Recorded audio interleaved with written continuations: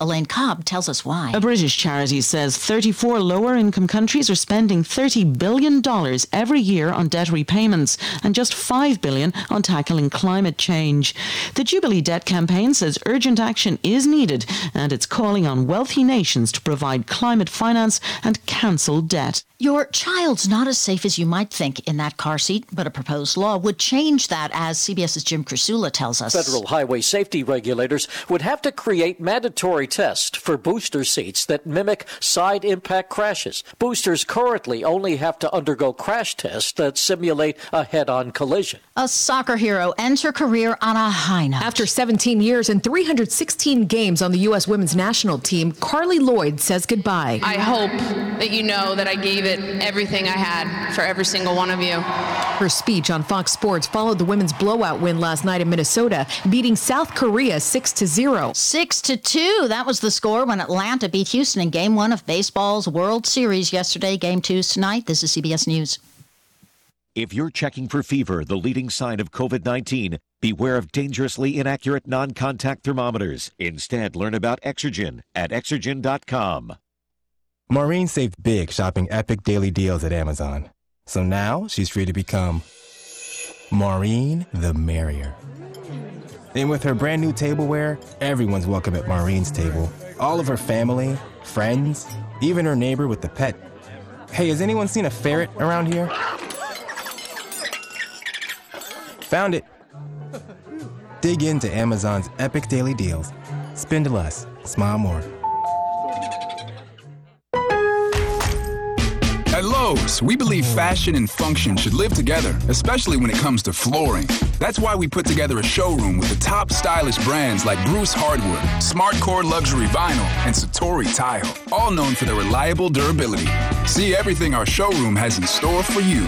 Order now and get it installed with help from Lowe's. Home to any budget, home to any possibility. Install available in-store only and through independent contractors. See Lowe's.com for details and licensing. U.S. only.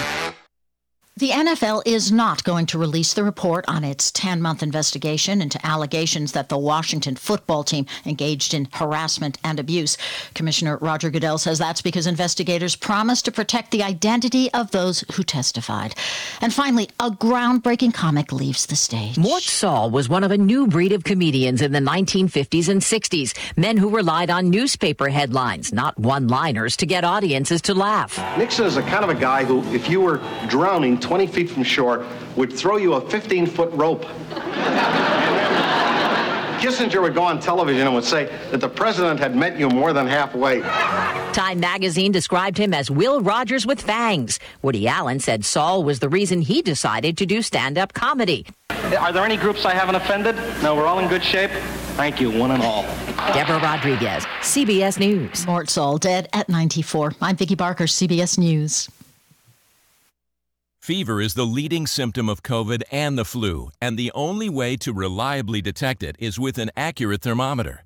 Be vigilant and be accurate with the Exergen Temporal Scanner, whose accuracy has been proven in more than 100 clinical studies.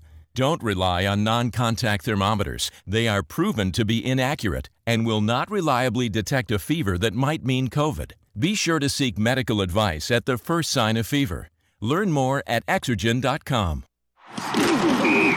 Pro football season's here, and pro roofers save valuable time with Beacon Pro Plus. Beacon Pro Plus works 24/7 for material ordering, order history, and automated promotion tracking, so you can get your favorite GAF roofing products even when working remotely. And now, order on Beacon Pro Plus and get a $175 gift card and a chance for a VIP pro football getaway. Gear up and raise your game with Beacon Pro Plus today.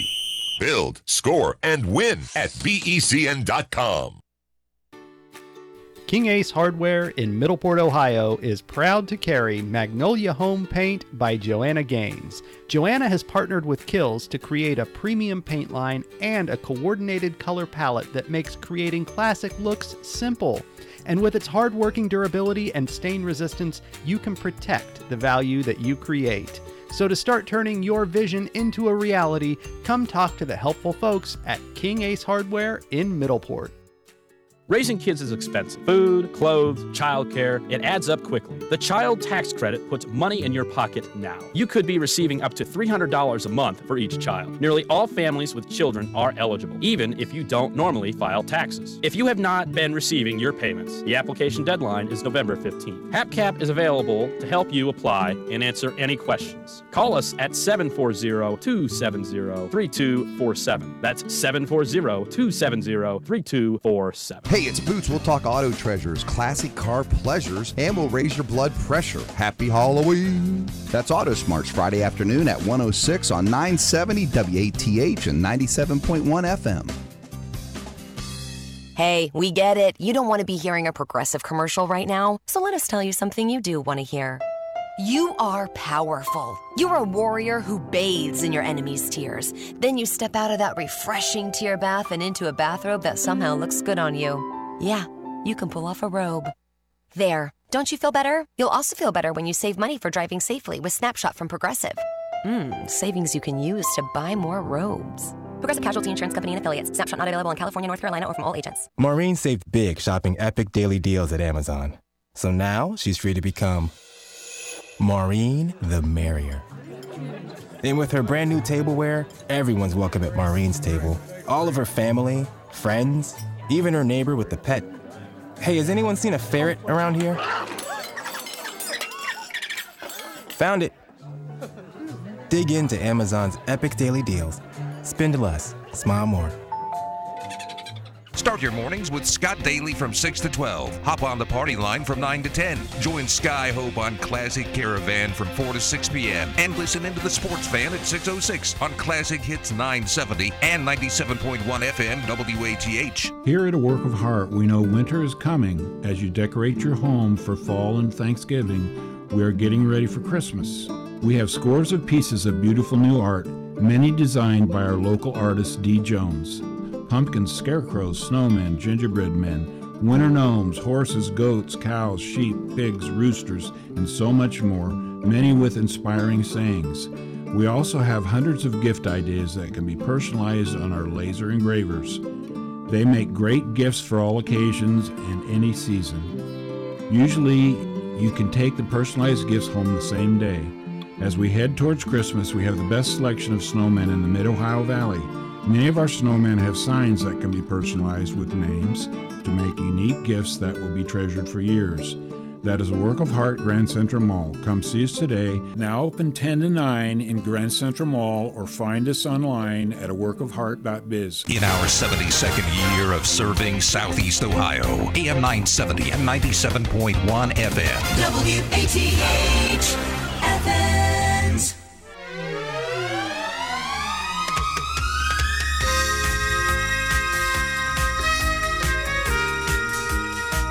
Well, I know many of you found us over on 97.1, but it's so nice to be back on the air on our full channel, 970 AM. And congratulations to 3 or 4 of our engineers and some people down in New Orleans. They got it fixed. Hey, it's a special edition today of the Party Line. Gonna introduce to you someone you probably already know, and that's my longtime friend, Jack Ellis.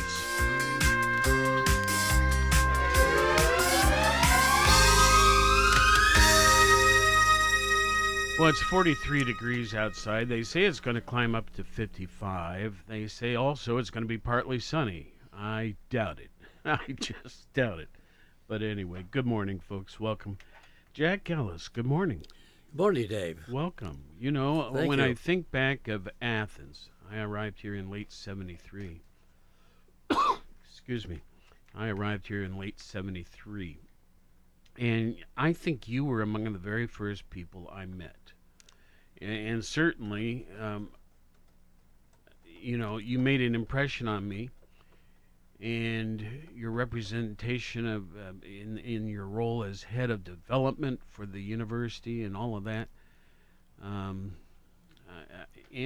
we've been in so many organizations together over the years, in different efforts. It's just a pleasure to have you on the air. Well, that's very kind of you, Dave. Of course, I've known you since you first arrived, and we have been friends through the years. I've admired your good work in the community, as well as through the radio station here at WATH. Sure. But it's a delight to be here. Thank you for inviting me. Well, we're going to pretend we don't know each other real well. And I'm going to ask you a bunch of questions for the sake of our listeners, okay? So, Jack, where were you born? Well, I was born in Frankfort, Kentucky. Ah. My family and my parents were both from that area. All of my relatives were from that area as well. But my family moved to Chillicothe, Ohio, when I was just a baby. So I consider Chillicothe to be my hometown. Sure. Although I spent a lot of time in Kentucky visiting with relatives and spending time there in the summer through the years. But Chillicothe is basically my hometown. You see, I hadn't known that, and I think that's neat. Now, your parents' backgrounds, professionally or just personally? Well, I was an only child. My dad had limited education. I think he went as far as the 8th grade, but he was a very intelligent fellow, never stopped learning. Yeah. Grew up on a farm. His father had a tobacco farm outside of Frankfort, and he also had a contracting business. So my dad learned to work at a very early age and developed a lot of skills, both in farming as well as in contracting. But what brought him to Ohio is that he, in those days, in the 1930s, shoes were still made by hand. They were cut by hand, yes. And he was a skilled shoe cutter, as they called it. Huh. And there was a shoe company in Chillicothe that was struggling and had been in business. It was called Red Cross Shoes at that time. I think later they changed it to Gold Cross Shoes because of Red Cross and the war. But they hired a number of professional shoe cutters or makers, whatever their various skills were, from Kentucky and brought them to Chillicothe. So my dad came up in 1933, and my mom remained in Frankfort, Kentucky. I was born in 1934, and then sometime during that year, my mom actually moved up to Chillicothe, and so my dad worked for a shoe factory there for a number of years, and then got into various things. He got into the painting contracting business, a skill that he learned with his father's business. And then my mom was, of course, she was a housewife for most of her life. She had some part-time jobs, during the holidays and things like that. But basically, she was a homemaker, and I had really a good family life. And we were not wealthy, but we lived comfortably. And being an only child, I probably had a lot more comforts than I deserved. There you go. Well, think back. Junior high, high school, that sort of thing. What were some of your interests back then? Or activities that you participated in? Well, in high school, I participated in some sports. I ran track, and I played on the football team. Now, were you a distance runner or? No, I was a dash. Okay. I ran the dashes, did broad jump, and the 100-yard dash, 220, 880 relay. Sure. And played halfback on the football team. I was a fairly good runner. I was an average football player, however. Mm-hmm. And I was active in things in high school.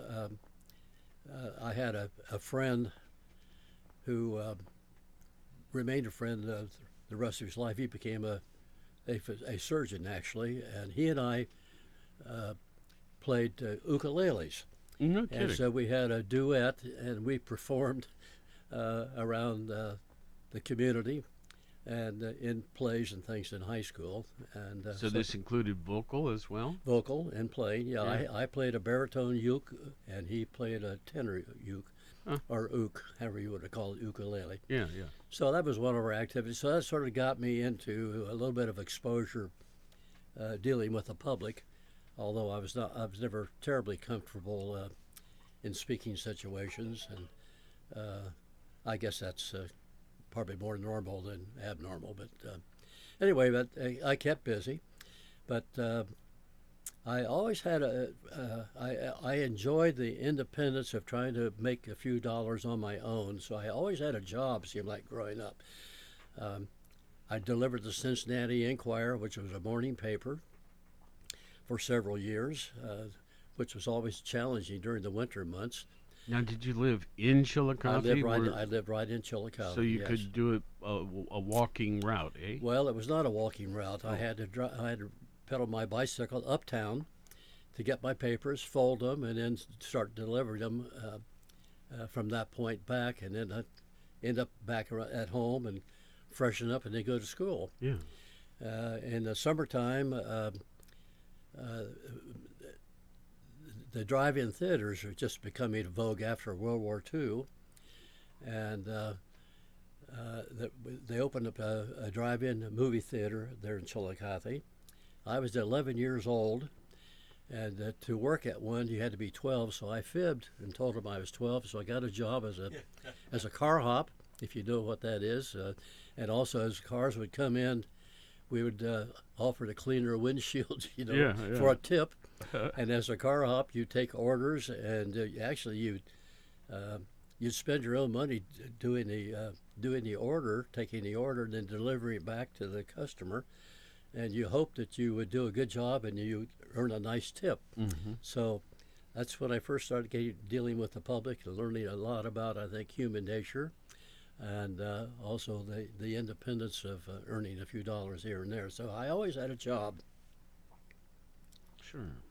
Do you recall as a young person having, what do I want to say, a vision of a profession that you wanted to follow or pursue? I really didn't. I wasn't sure what I wanted to do, and probably as I enjoyed working with the public. I enjoyed working with people, and one time I thought I might want to get into personnel work. I think maybe that was kind of a target that I had, but I really was uncertain, and as a consequence, after I got out of college, I got into several different professions, all basically kind of leaning towards sales, and discovered I was fairly adept at that, and I enjoyed it a lot. So I kind of wandered about, but I always kind of wandered with a little bit of direction, I guess. Was there a particular subject, like history or English or whatever, that you excelled at? I wish I could say that was true. Yeah, but not necessarily. I don't think so. But I was a decent student. I was probably a B average student in high school. Mm-hmm. And that's better than I was. And pardon me? That's better than I did. But go on. But I always enjoyed history, and I still have a great affection for history. And my wife can attest to all the history books I have in my library at home. So I still collect and still read.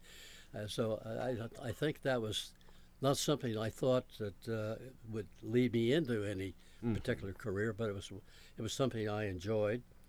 And beyond that, I just kind of took courses that were prep courses for college.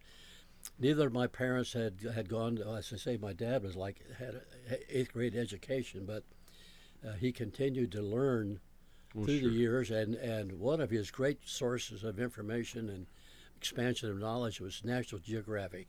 Oh, yes. We always had a bunch of National Geographics at home. He always subscribed to that magazine and just thoroughly read it from cover to cover.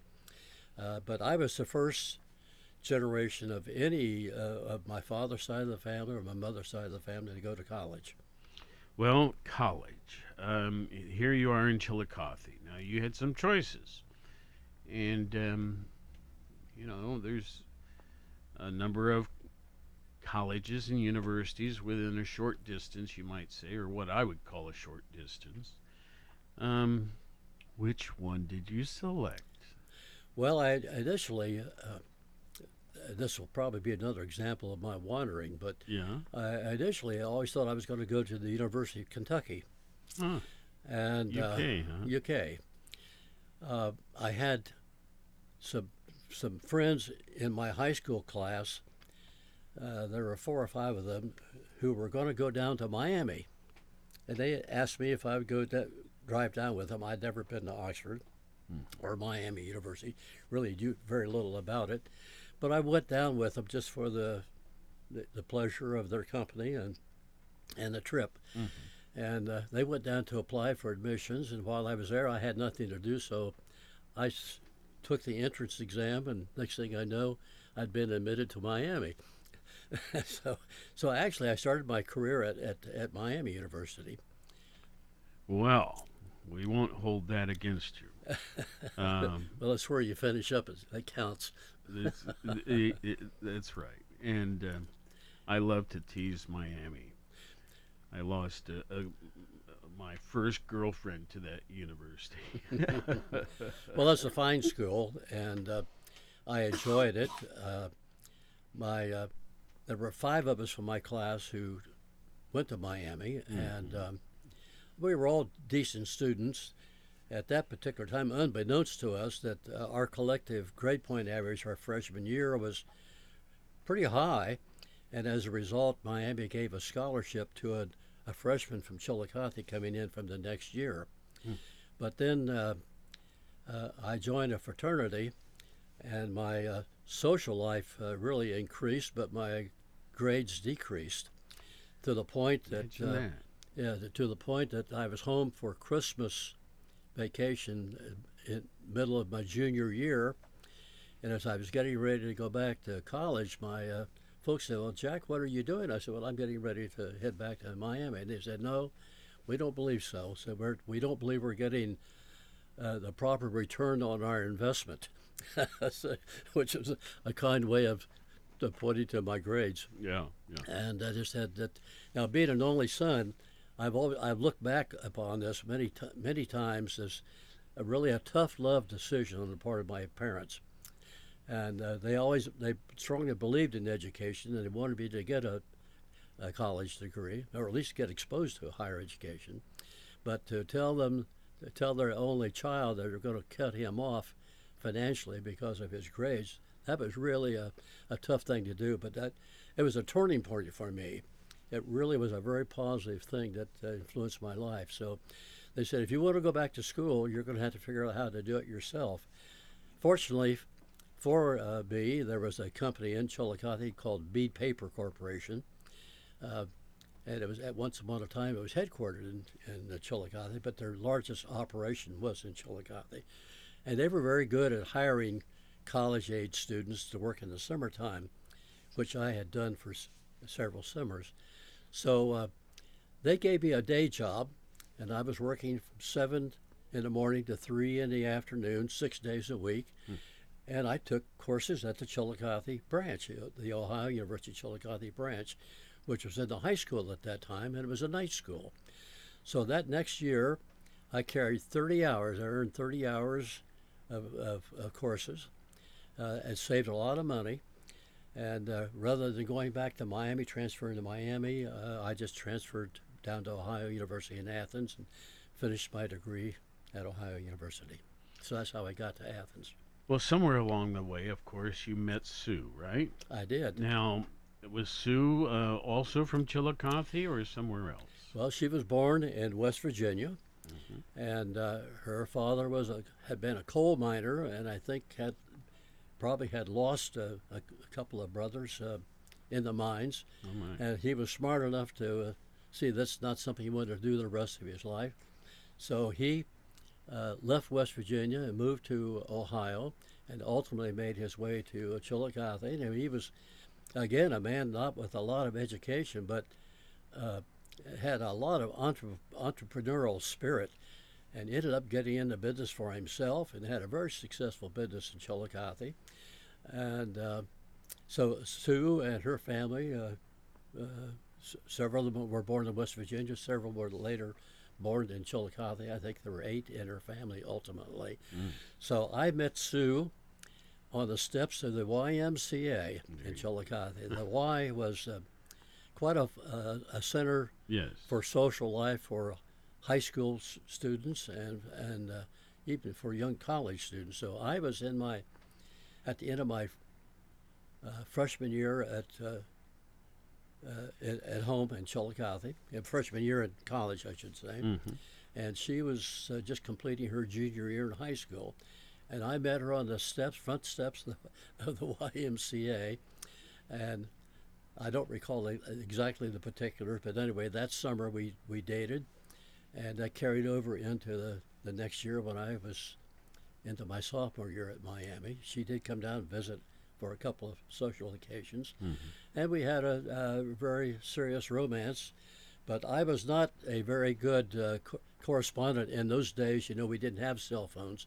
So you either wrote letters or you called long distance, and I did neither of them very well. So at some point she had enough of that and dropped me as her beau and took up with, I guess, some local people. So I was crushed at that point. But anyway, that's what happened. And some 8 years later, we got reconnected. 8 years? It got reconnected in California. She had come to visit her sister, who was living there and who had married an OU graduate and a fellow who grew up in my same block in Chillicothe.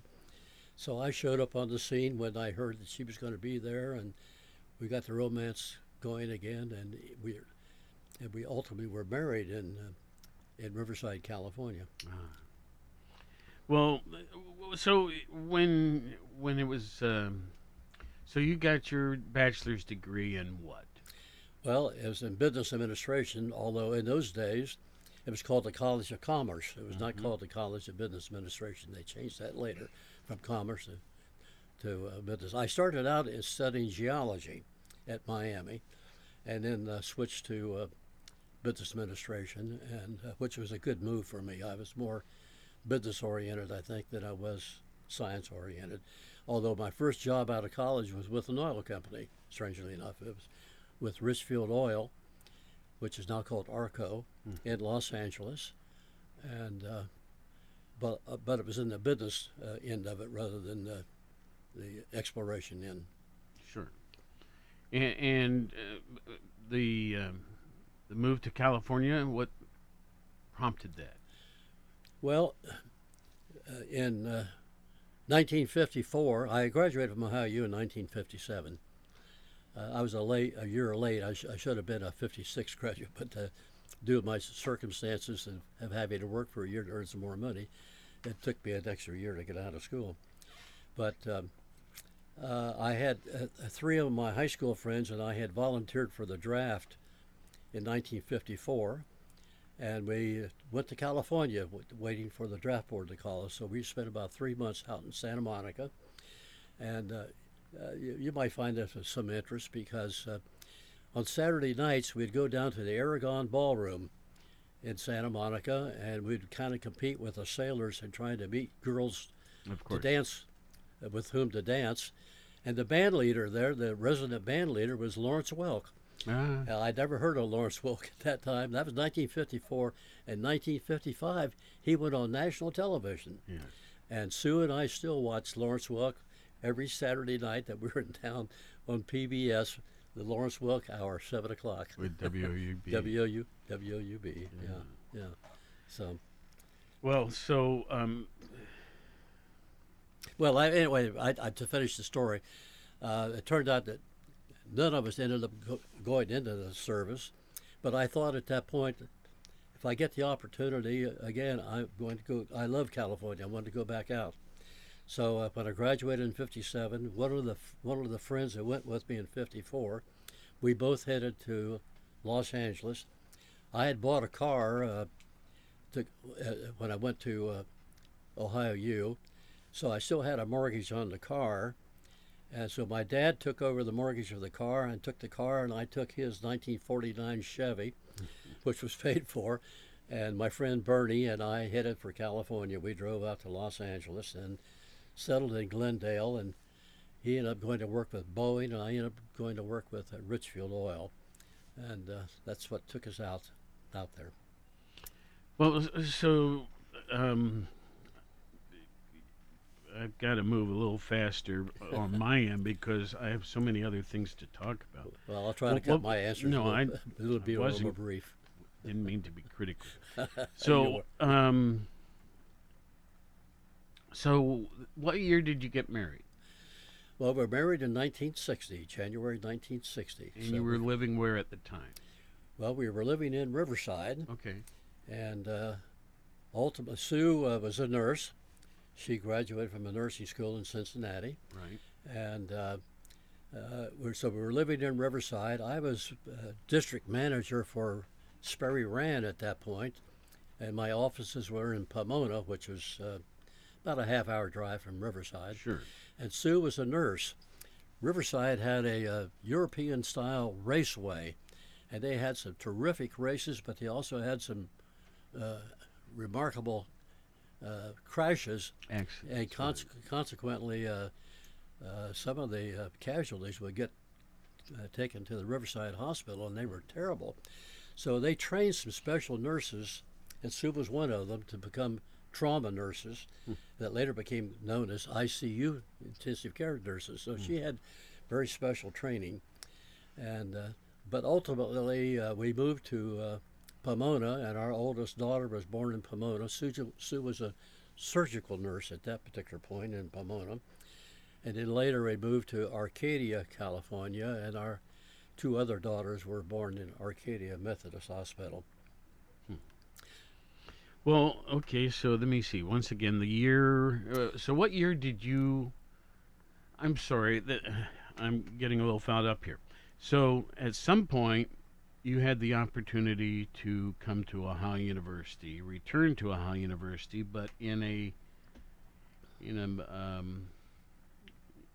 not in a business role, but rather, what was your first gig? Well, it wasn't a business role, but what led me to come back was really kind of fluky, if I might get into this a bit.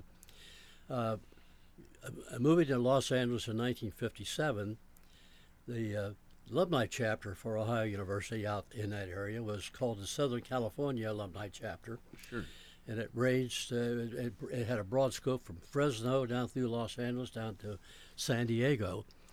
And so I went to a couple of meetings and really enjoyed it a lot, and became acquainted with a number of the board of directors, or board of trustees, whatever they might be called, but these were pretty prominent business people in Southern California. And not only did I enjoy it, I thought, well, this, an opportunity for some business connections too, because I was in sales with Sperry Rand at that point. And I met some people there that I really became good friends with. One of them was a doctor, Jerry Sprague, who turned out to be a cousin of the Sprague family in Athens, who I didn't know at that point, but I knew Jerry Sprague. He was a very prominent physician in Encino, and others. But a fellow by the name of Richard O. Link, who you know, and yes, indeed. I don't know how many people around Athens would remember him, but Dick Link was a manager of many entertainers. He discovered and managed Andy Griffith for his entire career, and Jim Neighbors and several others. And Dick had just an abiding love for Ohio University, having graduated from the university in 1941. So when he moved to Los Angeles with Andy Griffith to start the Andy Griffith Show in late 1959, early 1960, Dick immediately got involved with the Southern California Alumni Association. At that point, he and I met, and I never been able to figure out why, but he kind of took me under his wing, and we became good friends, and he really became a mentor, in effect. I became president of the Southern California Alumni Association, and in my second term, Dick happened to become national president of the Alumni Association, was back in Athens for, I think maybe for homecoming, and Vern Alden was president at the time, and Vern mentioned to him that they were looking for an alumni director. And Dick, unbeknownst to me, mentioned my name.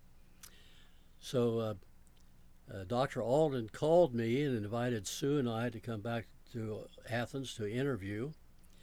And it was something that was so far from my thought process. It was just something I had never considered. And quite honestly, and I said to Dr. Alden later, to me it was a free trip to Ohio that Sue and I could come back and visit our families in Chillicothe. So we came back and we interviewed, and lo and behold, he offered me a job before we got out of town. And I said I'd have to consider it seriously. It was a big change. It took me about 4 months to decide. But I accepted the job as executive director of the Alumni Relations Program.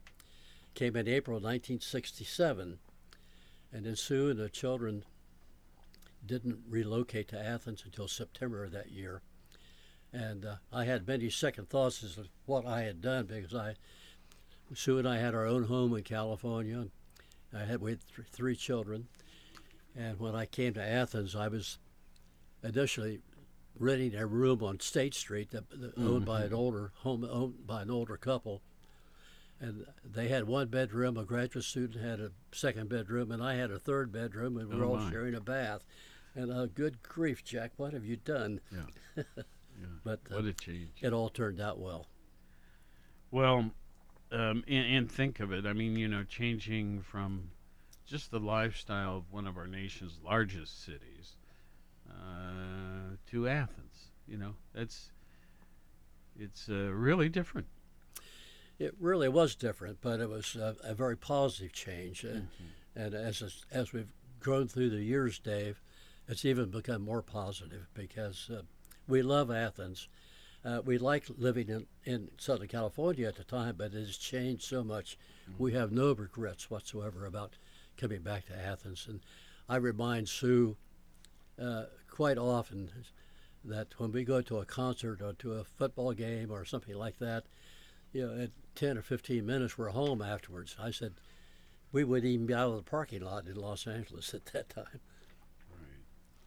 Well, so Mercy, let's see. So the year was 1967 when we returned. Yes, we returned with three children, and then we had a son that was born in Athens in 1969, and so they all went to Ohio University, all graduated from Ohio University, and so it was a great opportunity for them and for us, and it's a decision that we've never had any second thoughts about. Now, the title that I recall, or the description of the department, is advancement. Now, was it called that when you arrived? No, it was called development. Development, yes. Now, you were named to be the chief of that. That's when you arrived, right? No, when I first arrived, I was the head of the Alumni Association. Oh, okay. And Marty Heck was the vice president for development, and he oversaw the development, alumni relations, and the Ohio University Fund, as it was called in those days. So I was appointed the alumni director in 1967. In 1969, Dr. Alden asked me to become the director of development, and I was quite frankly, I was reluctant, because as I said to him, I said, Dr. Alden, I know absolutely nothing about development. And I said, you're going to have to at least give me a year to learn something about it before you evaluate me. And he said, that's no problem. And then it turns out he submitted his resignation shortly thereafter. Right. So I didn't know where my future was going to go. But I got into development in 1969, and that was the chief development officer, and I had one staff person other than myself, and then as a fundraiser, and then we had secretarial staff, had a couple of people in the OU Fund accounting office, and that was the extent of it. But no, I got here in late '73, and let's see, Keith Welsh was with you, right? That's right. And then there was another guy. I want to say Dave Scott. Dave Scott. That's correct. And then, as you said, some administrative help. You know, my daughter's associated with that department these days. She is. She does a great job too. And you know, when I think there's 70 or almost 80 people working there. How'd you get it all done back in those days? Well, you do with what you have. Yeah. And of course, it was a small operation. They, I think the advancement office raised like $40 million last year. It takes a lot of people to do that, to make those kind of calls. And when I became the director of development, I had no background in that area at all. And that's all changed through the years. There are now universities that offer courses and degrees in fundraising. And we had none of that. I'm sure I wouldn't be competent to be hired today with what I do at that time. So I kind of learned on the job as we went along. So we started small and we just grew. And when we ran our first campaign in the I think we started it in 1977, 1978. And our goal was like $14 million, which by today's standards is chicken feed. But at that time, it was very, very important because the university had never undertaken anything quite like that. We ended up actually raising over $20 million in that campaign. Charlie Ping was here at the time as a new president. And then that led on to the next campaign, the Third Century campaign, where we raised over, I think it was over $130 million.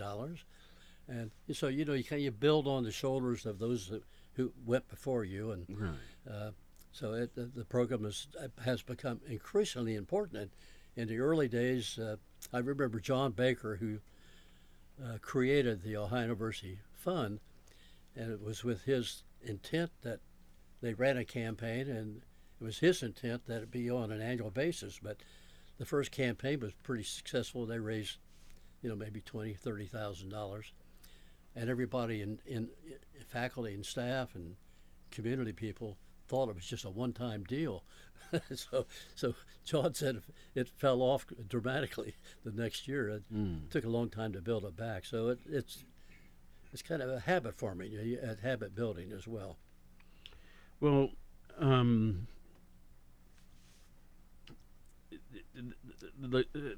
I think of all the people you have met in this role as sort of the head of advancement or development, and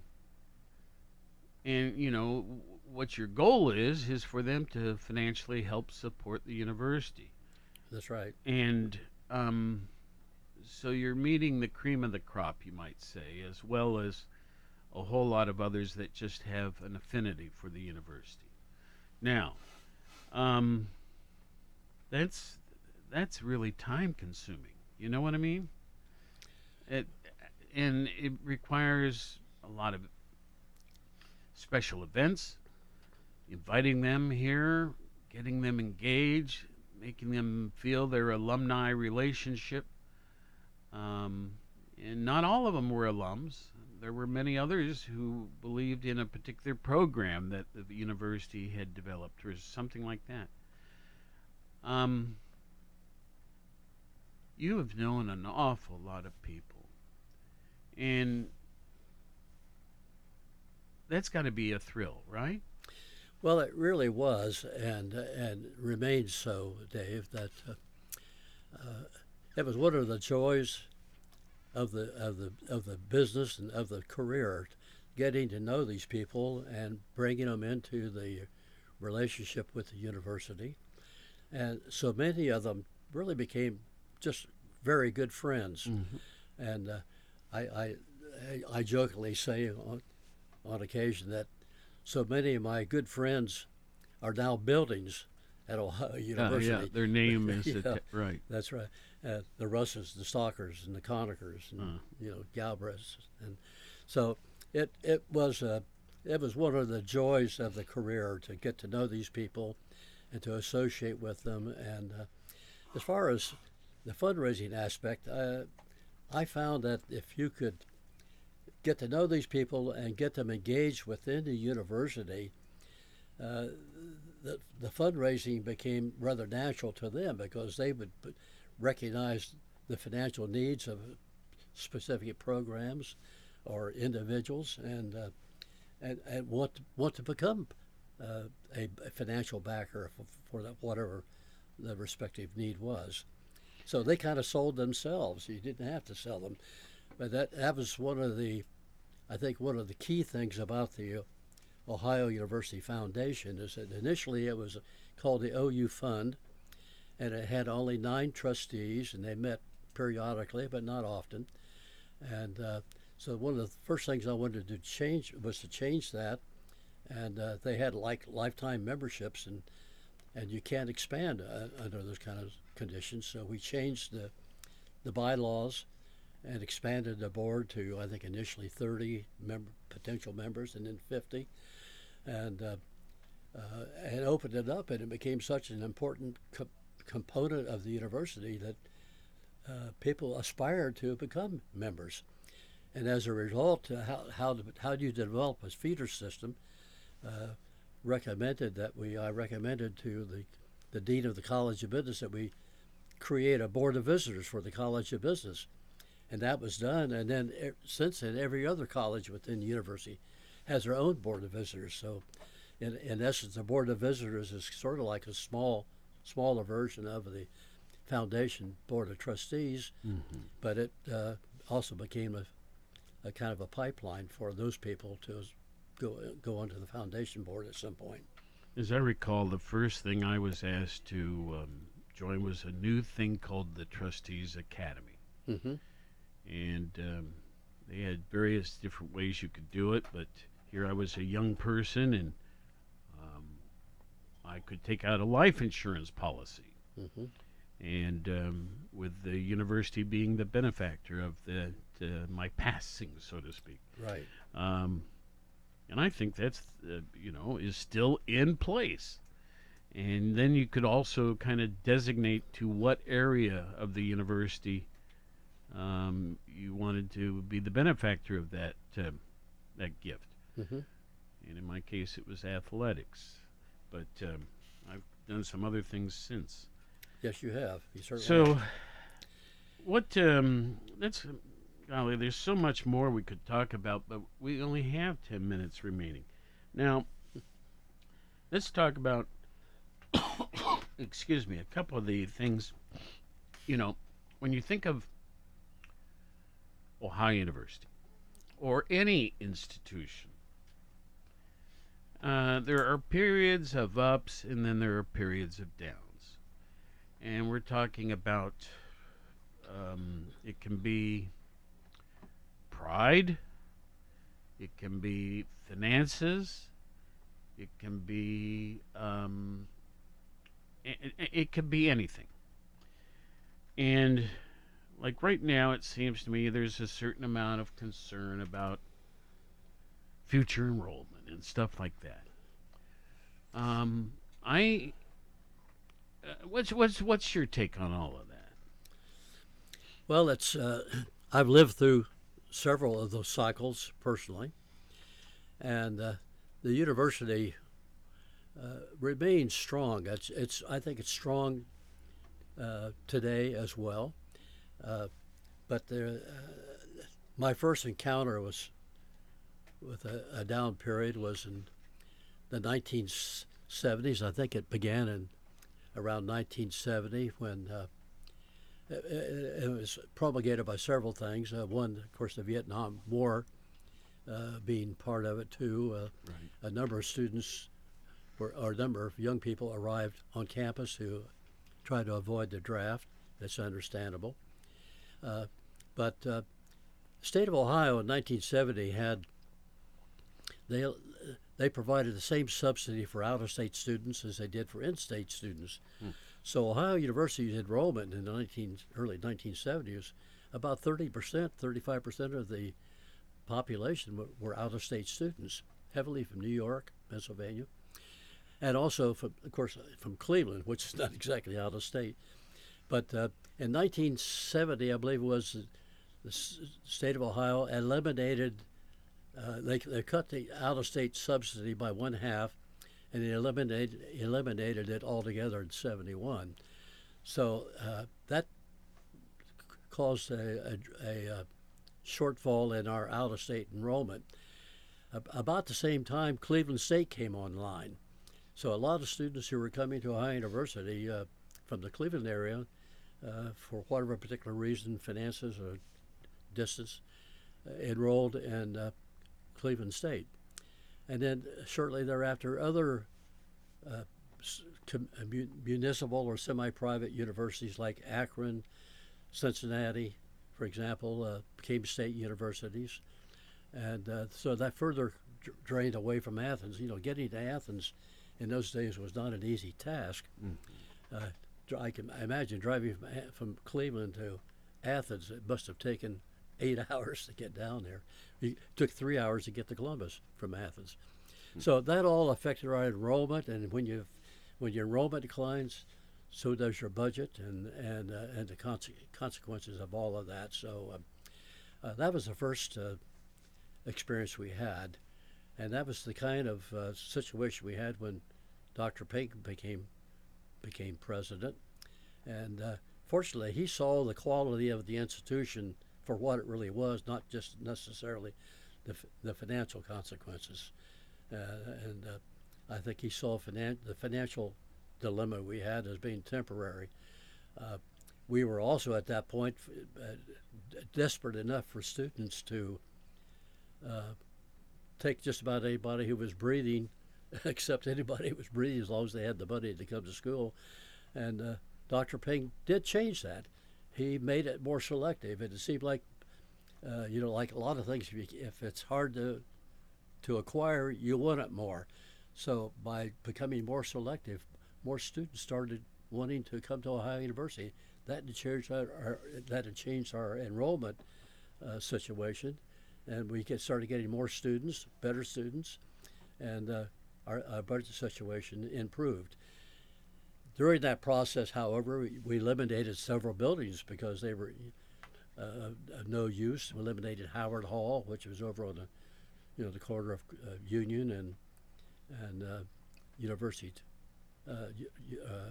College Street, across from the old Baker Center. And they eliminated Carnegie or Ewing Hall, which is up on top of the hill of the College Green, and some other buildings. And of course, one of the big things that happened that was such a strong bonus for Ohio U was the creation of the College of Osteopathic Medicine in 1975. And that took a lot of the buildings on the West Green, repurposed them for the College of Medicine. So things changed. What we're going through today, I believe we'll see that. That's a transition. Help me with the name of the fellow that we brought in for the College of Medicine. The acting dean? Well, he was the promoter. Yeah, he was, and I'm sorry, offhand, I can't think of it. I can't think of his name either, but he was remarkable. He was from Michigan State. Yeah, he was very, very good. And damn the torpedoes, full speed ahead. That sort of guy. Exactly. And that's what it took. Yep. I'm sorry, I interrupted. No, that's okay. But things run in cycles, and we'll come out of this cycle again. I know the university is trying to dispose of some properties that are only a financial drain right now, and and this has happened before. It has, and Hugh Sherman, I think, is going to be is an excellent president. He's a strong businessman. He was a superior dean for the College of Business, just did wonderful things there. And I think that Hugh will set the stage very, very well for the next president, whoever that might be. In our last 3 minutes, can you recall an experience or two that just you'll never forget. They were so amazing in your career at Ohio University. Oh gosh, Dave! There's so many. I know. Yes, that. I can tell. I'll tell you a little story while you're thinking of yours. Okay. A couple homecomings ago, I was invited up to the president's box there up in the tower, and I walked in, and there was Bettina, Bettina Link, Richard Dick Link's widow. Mm-hmm. Sitting all by herself, having a bite to eat. And I went right over. First of all, folks, those of you that know me, I'm short, okay, 5'5". Bettina is probably 6 foot. She's striking, but she's very tall. And we had a great conversation, and finally I walked around and said to a couple of important people up there, "Do you know who we have here?" And they didn't, and that's because so many years have passed, and here's anyway, it was an interesting thing. Well, as a matter of fact, I just got an email from Bettina yesterday. She's in Hawaii, and they had a home there. They had a home. After she graduated from Ohio University. I don't know whether you're aware of that or not. No, I didn't know that. She started at the school at UCLA. She's a California gal. Then she got into show business. She was an actress. Yes. And but when Dick moved to Athens to teach for 4 or 5 years after his career, she came and finished her degree at Ohio University in journalism, and had started on her master's degree. When they decided that Dick got tired of the cold weather and they moved to Hawaii.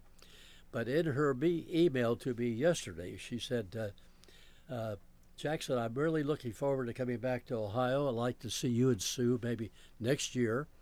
And I'd like to bring my granddaughter, her eldest granddaughter, whose name is Elle, in high school. She said, I'd love to see her go to Ohio University. So, Dick had a daughter from the first marriage, Nancy, who graduated from Ohio U, and Bettina just loves Athens and loves Ohio University as well. So we may have a continuation. There you go. I'll look forward to it. So, Jack is, we have 45 seconds. I want to really thank you for all of the care you've placed on the different positions you've held here at the university. We haven't covered even a small portion of all the stories that we could, and maybe we'll have to have another edition. Well, thank you, Dave. It's a pleasure to be here. As you gather, I'm not very brief in my comments and conversations. But it's been a wonderful career. Sue and I love Athens. We love Ohio University. And one of the best decisions of my life was coming here. There you go. In our 72nd year of serving Southeast Ohio, AM 970 and 97.1 FM. WATH Athens. This is CBS News on the Hour, presented by Indeed.com. I'm Vicki Barker in London. The State Department adopts gender-neutral passports. The U.S. has issued its first passport with an X-gender designation, a milestone in the recognition of the rights of people who don't identify as male or female. The State Department says it expects to be able to offer the option to non-binary, intersex, and gender non-conforming people early next year. CBS's Jim Kursula reporting. Across New England this morning, crews clearing downed trees. The October nor'easter packed a punch in eastern Massachusetts. Wind gusts hit 80 miles per hour in some towns, knocking out power to thousands. It's coming through the chimney, so you can hear it. Trees were toppled, landing on houses, roads, and this one trapped a woman in her car, forcing firefighters to free her. CBS's Laura Podesta reporting. Outside a London courtroom today, Inside that courtroom, U.S. prosecutors are appealing an earlier ruling that WikiLeaks founder Julian Assange not be extradited to face 18 criminal charges. Britain's Queen Elizabeth will not be traveling to the big UN climate conference in Scotland next week, doctors' orders. Her aides insist it's business as usual for the 95-year-old monarch. But the cancellation of her trip to the climate conference is sure to raise concerns. Sunday Times royal correspondent Roya Nika told us she thinks there will be a gear change in the kind of work the Queen does and the distances she travels. Nika also expects the Queen's workload to now be under constant review. CBS's Roxana Saberi. Coronavirus. The FDA is expected to approve the Pfizer vaccine for 5 to 11-year-olds within days. A new study examines how the pandemic has affected their parents' financial health. A majority of workers got no pay raise or promotion over the past year, and a slim majority is earning the same as before the pandemic.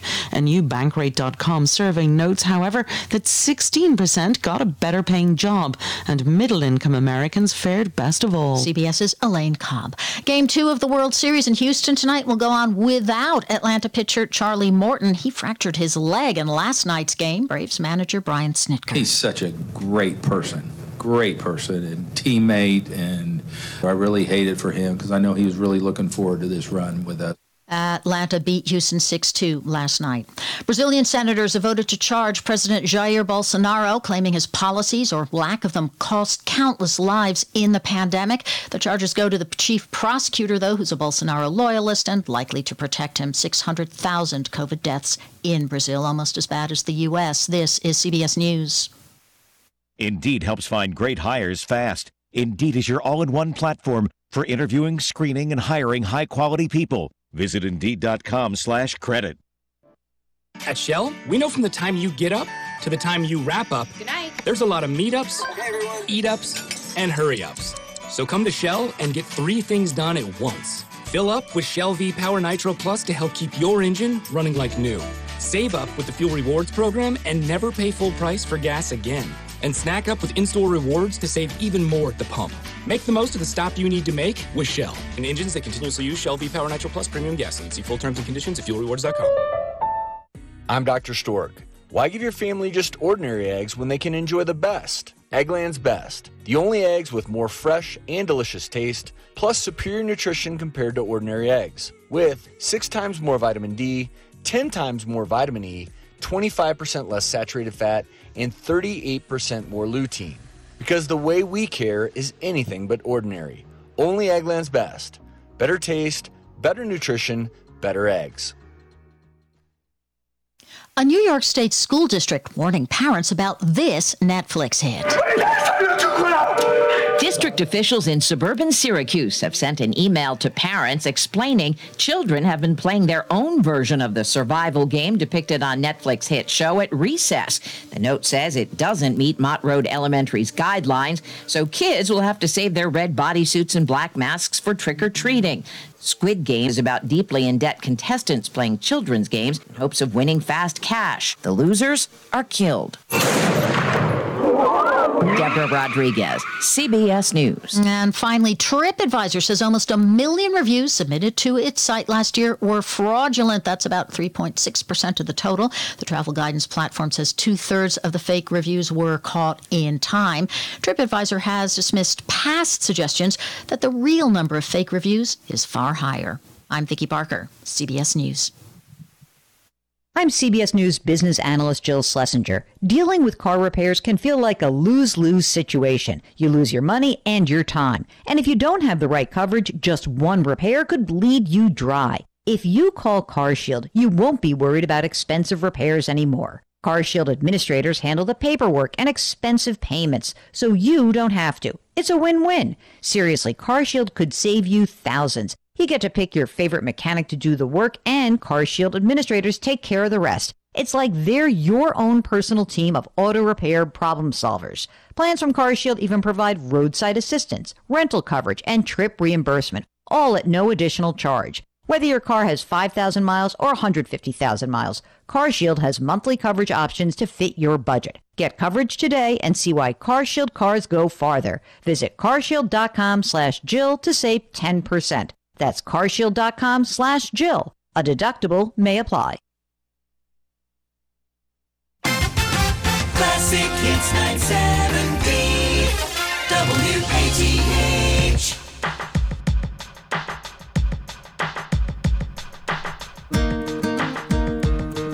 Good morning, good friends. There we go. Let's try it again. Good morning, good friends. And welcome to the Wednesday morning program of Make It Happen here on 970 WATH with one Kim Valentour, one Ruth Dudding, and I am happy to welcome back one Jesse Castle, the dietitian, dietetics intern at the Athens County Health Department. So with that, ladies, we welcome you in and welcome in the sunshiny voices of three wonderful gals here talking about some interesting information today. So when I got the information from Kim, my response to her was, yum. So does that tip you off about anything about what they may be discussing today? I bet it doesn't. Right. Well, I think your comment about yum was probably the first of maybe several sarcastic comments we'll have on the show today. Because we're talking about gut bacteria. Yes. How's that strike you, Scott? Oh, that strikes me right in the gut, man. Right there. Right. Yes, indeed. Hi, Jesse. Welcome back. Hello. Happy to be here. Yeah, good to have you back, too. So we're glad to have the sunshiny voice of all three of you because we need a little bit today. It's a little cloudy, but we're going to sunny it up here, so to speak, with these three lovely ladies and make it happen on 97 WATH as we do every Wednesday. So with that, ladies, the airwaves are yours. Thank you, Scott. And I think if everybody who's listening out there might as well just relax and sit down because we are going to immerse you in the topic of gut bacteria. And it's not maybe the most, what shall we say, Ruth, most glamorous of subjects that we've ever talked about on the air. But it is talked about a lot, especially if you are on the internet very much. And I think for many years, probably decades, we think of bacteria as something to avoid because it sounds like something that's going to make us sick.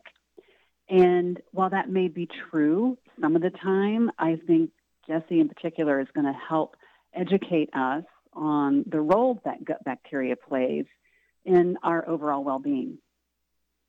Yeah, absolutely. So there's all kinds of great things that it does.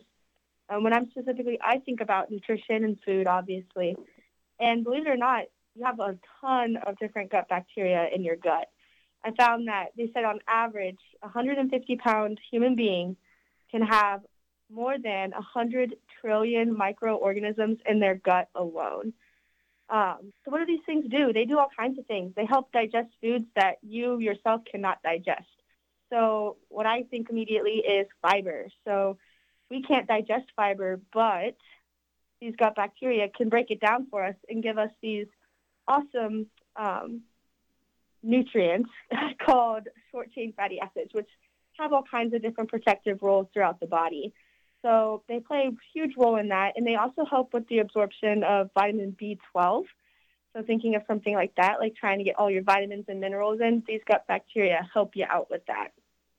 They also play an immune system function, so they can help protect our body against harmful bacteria that we may digest or ingest through contaminated foods and water. So they're like our second line of defense, or maybe some even argue our first line of defense instead of our immune system.